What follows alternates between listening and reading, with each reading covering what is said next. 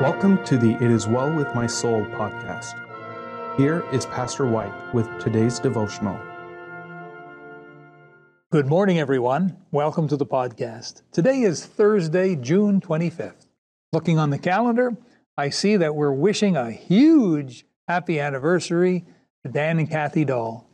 And I believe it's their 65th wedding anniversary. Isn't it amazing, the grace of God, the blessing of God to be married to the same woman for that amount of time. Praise the Lord. We thank the Lord for the Dahls. They're wonderful people.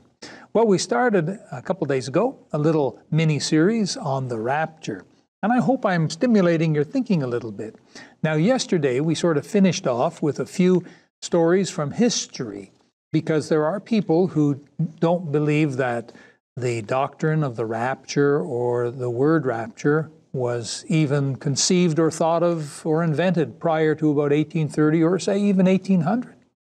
And we've been looking at a few examples in Christian history where the theologians wrote, and lo and behold, they believed in the rapture. Some of them didn't use that word, but they used the words that describe the rapture. Let me give you another one or two before we move along. Victorinus of Patau, he died in 304 AD. And again, he was a pastor and a theologian, and he wrote a commentary on the book of Revelation. He wrote it in 260 AD. And in one place, he made an interesting statement that reflects his idea that the church would be removed prior to the tribulation. Folks, that's what the rapture is. That's a pre-tribulational rapture right there at 260 AD. Now, that's a lot of years prior to 1800, isn't it?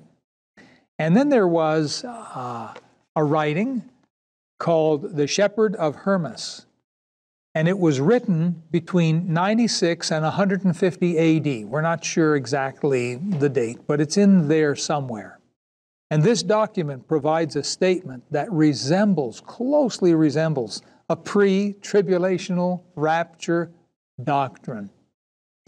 And so the truth is, even from history, that Christians have long believed in a coming Savior, in the doctrine of the rapture. It's there, beloved. It's there.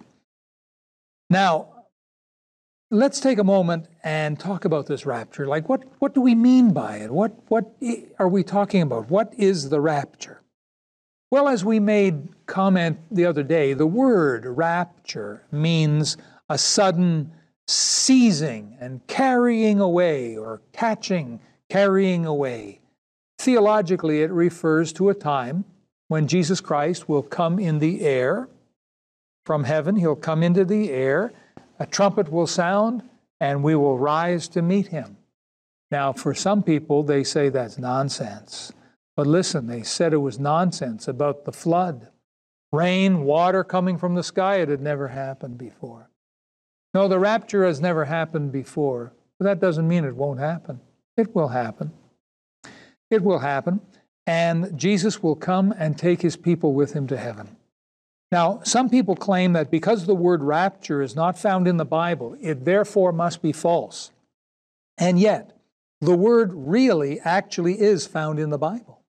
In 1 Thessalonians 4 and 17, it says, "Then we which are alive and remain shall be caught up together with them in the clouds to meet the Lord in the air, and so shall we ever be with the Lord."